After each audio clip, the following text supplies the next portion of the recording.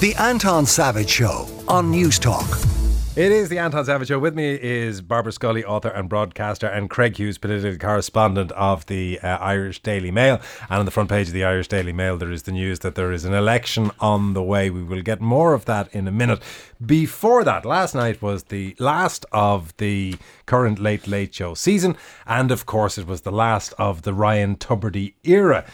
Text saying, I felt Ryan's last show was a bit underwhelming. After 14 years, they could have had a bit more crack to wrap up his last one. And I read that purely because it seems to be the general consensus that is coming in. So if you have a different view, fling it into us on 53106 or on 087 1400 106 on WhatsApp. What was your view, Barbara? Well, I think underwhelming is probably the polite way of putting it as well. Like your listener there who texted in. Yeah, I watched it because I knew we were going to talk about it this morning. And I just spent 2 hours wondering when was something going to happen. Do you know, when was the show actually going to take off? And at the end of it, I felt it was more like a wake. Now, is that because you had unreal expectations going into it? Because there was a sense of this has to be some kind of giant finale? No, I didn't think it was have to be some kind of giant finale. But I mean, it did seem to me, it was very low energy. There was, as I say, you had this constant feeling that, you know, when is it going to take off? And it wasn't that I was looking for fireworks, but it's a leaving do. You know, Ryan didn't die. He's only moving on. And normally in a leaving do, there'd be a bit of crack. There was no crack. Well, now, Craig, we had the President of Ireland, we had a Beatle, we had Bono. We had half of U2, technically, because we weren't even there. But we still had them. Bono was there, The Edge was there. There was some of the highlights of toy shows past, and there was a free scooter. That doesn't sound bad on paper.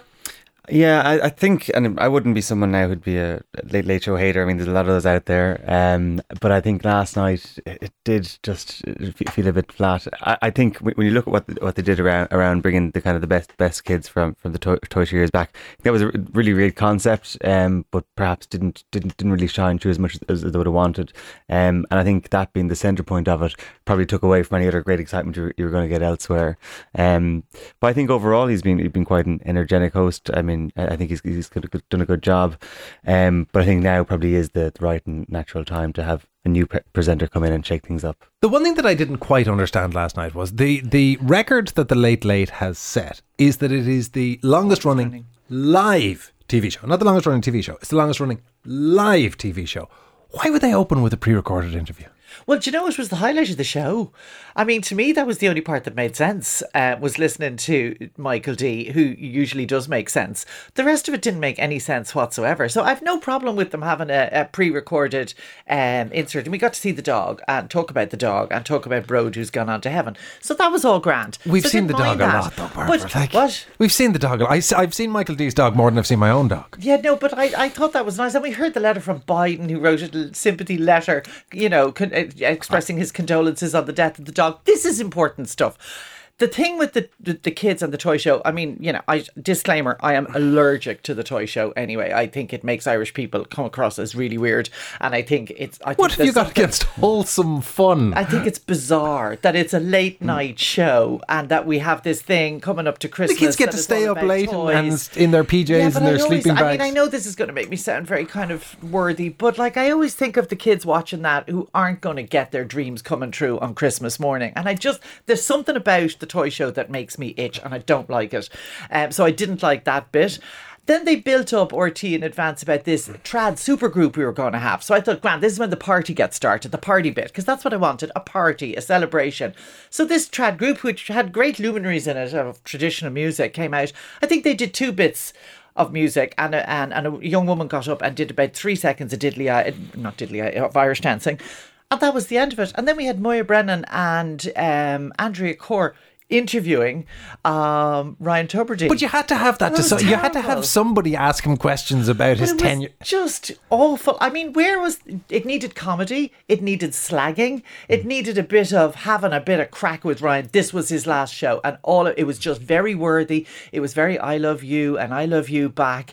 And by the end of it, I felt like I'd been on a boat on a rough sea for a while, and I needed to go to bed. I think it was going to be hard to avoid that though after such a long stint. You know, to not have that. Watch Gay Bird's last show and Pat Kenny's last show.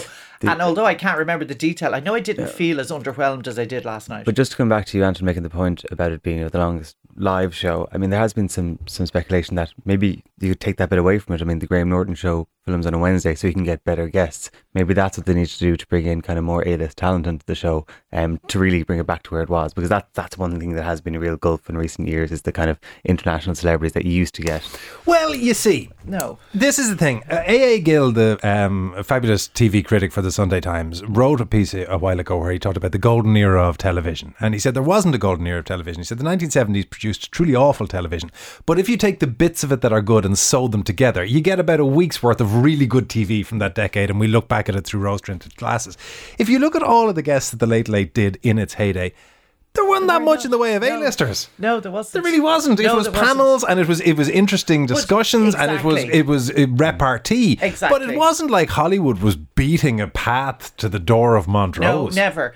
And the heyday of the Late Late Show, as the oldest person here in the studio, so I'm going to use this, was when there was good panel discussions, and we had long kind of philosophical discussions, not political debates, but philosophical discussions on things. Now, you might say back then Ireland had a lot more things to discuss because we were, kind of this weird kind of outlier conservative country that was trying to find its feet.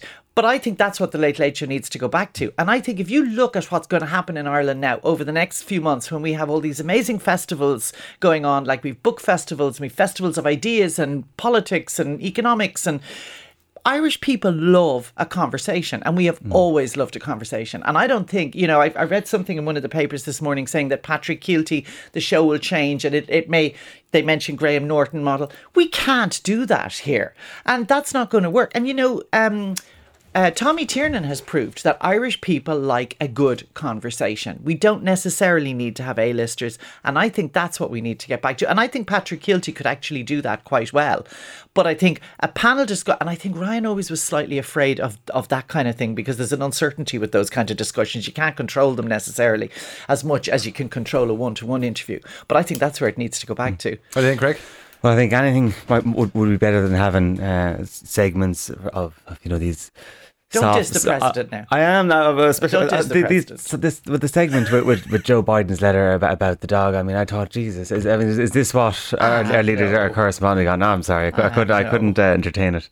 Do you think they'll shorten it? Because that's the other thing people are saying, that it'll be shortened down. Well, use advertising if they shorten it. That's it. That's the thing. If you're filling 2 hours and you're selling ads through that 2 hour period, why would you cut off your nose to spite your wallet? No, you're not going to shorten it. The other interesting thing I thought was people saying that Patrick Keelty might be kind of out of touch because he's not based here, and he's going to kind of fly in, presumably do the show and head up to Belfast and then head back to London again. But I think having a huge inflated salary probably puts you fairly much out of touch as well. So I don't see his living in the UK is going to make that much of a difference. Text saying, Anton, I agree with Barbara, it was like a wake. I thought the guests would keep coming, says another, and there'd be song and dance for at least a half an hour to go on beyond midnight. I was sort of in the expexpectation, we're in this for the long haul, it'll be 1 a.m. before it's over. And I was slightly surprised it finished on time. It's terrible. By the way, the critical thing that we were talking about earlier on, just in case you were wondering, a text is explaining that there are different pressure in tennis balls for the various different surfaces on which you might choose to play tennis. I know it was... is this meant to mean something? If you were listening earlier, Barbara, rather than I was doing research... my homework. Good for you. We were talking about tennis balls. Anyway, I watched the Late Late Show last night. Like everyone else, I waited for something to happen. Yeah. I felt Ryan's face dropped when he saw the Vespa instead of a Harley Davidson. I don't know. I think Ryan likes a Vespa. He is more of a Vespa. I think he likes than a Vespa. Harley Davidson. I think that would have scratched him where he is. What was the story with Bono? Like, even by Bono standards. I know, don't be judging. No, I'm not. I am. What was the story with Bono? Like, I don't know. I didn't get that bit at all. I've no idea. I have absolutely no idea what that was. I think we should have a rule when it comes to you two that Larry does the talking. Larry? Yeah, don't. Just let Larry out. Larry's grounded. Let him away. Is the Edge not all right? The Edge did all right. The Edge did all right. That's I think we can have the Edge, because I don't think Larry says very much, does he? No, that's why we like Larry. There is further entertainment news, which is on the front of your paper, Craig. And this is in relation to Philip Schofield. And the headline says, Schofield tells the Mail, sorry I lied to you over affair with much younger man when I was married. He's put out a statement apologising to all and sundry. Yes, so it seems that my sister paper in the UK kind of had this story for a while and directly lied by Mr. Schofield. And the kind of inquest has begun now, it seems, in ITV about, if you go back to 2020 when he came out and announced that he was a gay man, there was all this outpouring of sympathy. But now we learn that for the last 3 years, which kind of chimes at that time, he's been having an on-off relationship with a much younger member of his show, who he was previously asked to help get into television. There's a lot of questions being raised now in terms of the heads of ITV. What did you know at the time? When did you find out? ITV yesterday were kind of being quite forthright, saying, no, we were deceived as well.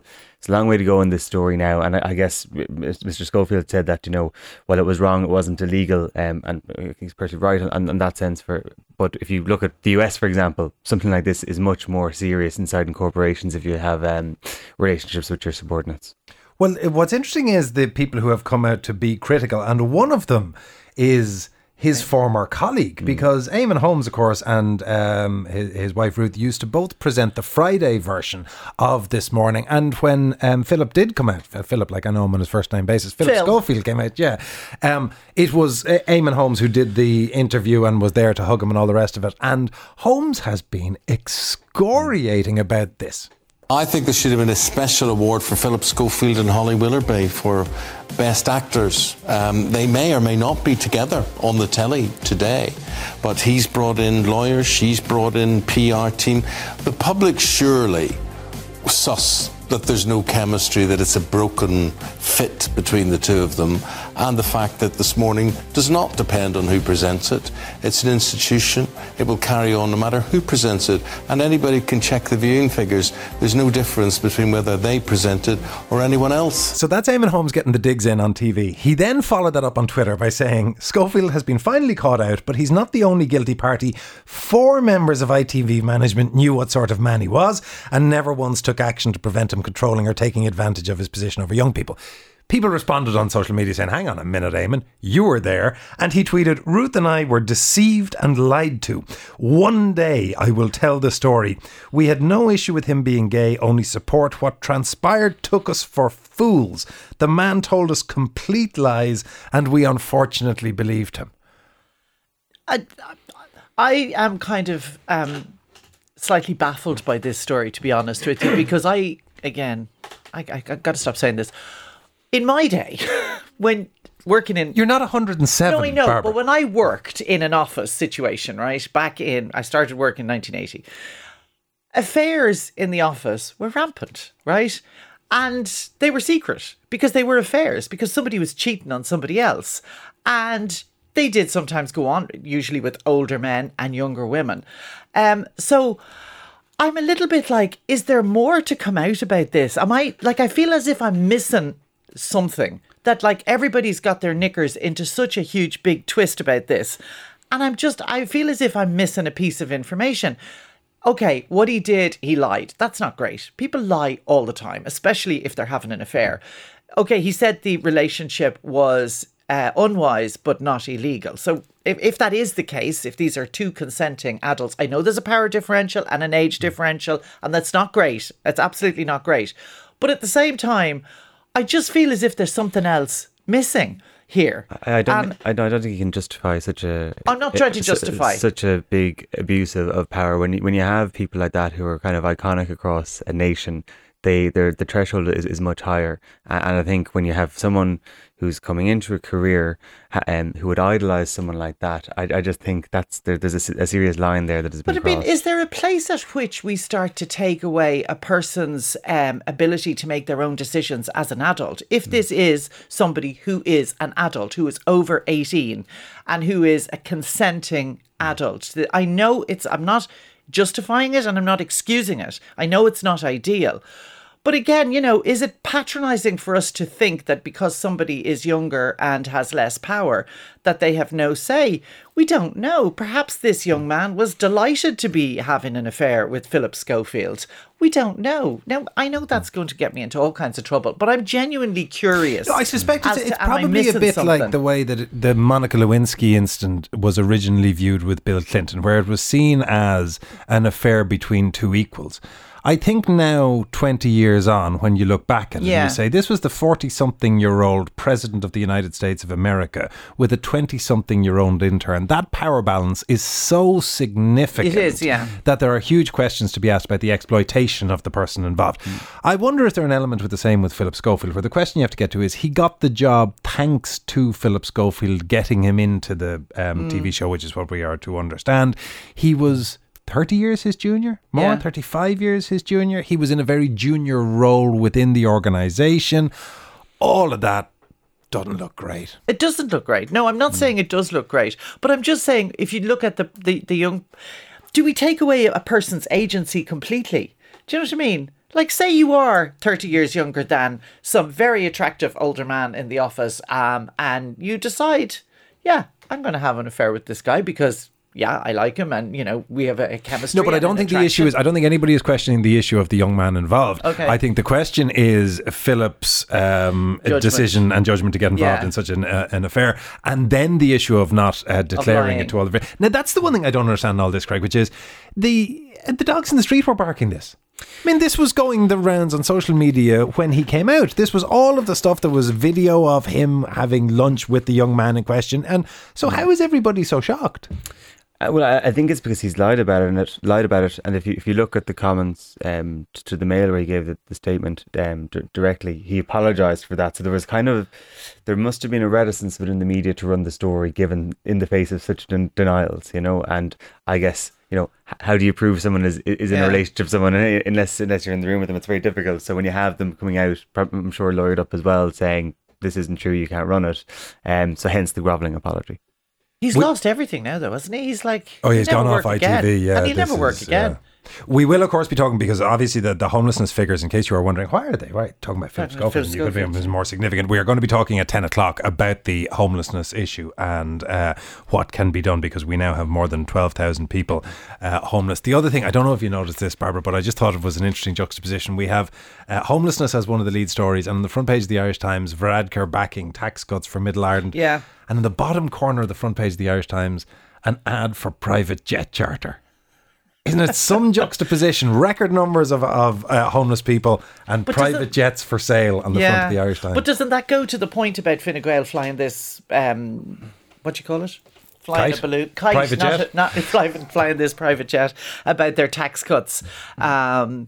I think, again, they have underestimated Irish people and the electorate, and I think that, the squeezed middle included are very concerned about homelessness, and I think that it's not a good look for Fine Gael, I don't think. Well, we'll be talking about that after 10 o'clock. If you have any views, 53106, or you can WhatsApp us 087 1400 106. Big thank you to Barbara Scully, author and broadcaster, and Craig Hughes, political correspondent with the Irish Daily Mail. The Anton Savage Show, Saturday morning at 9 on News Talk.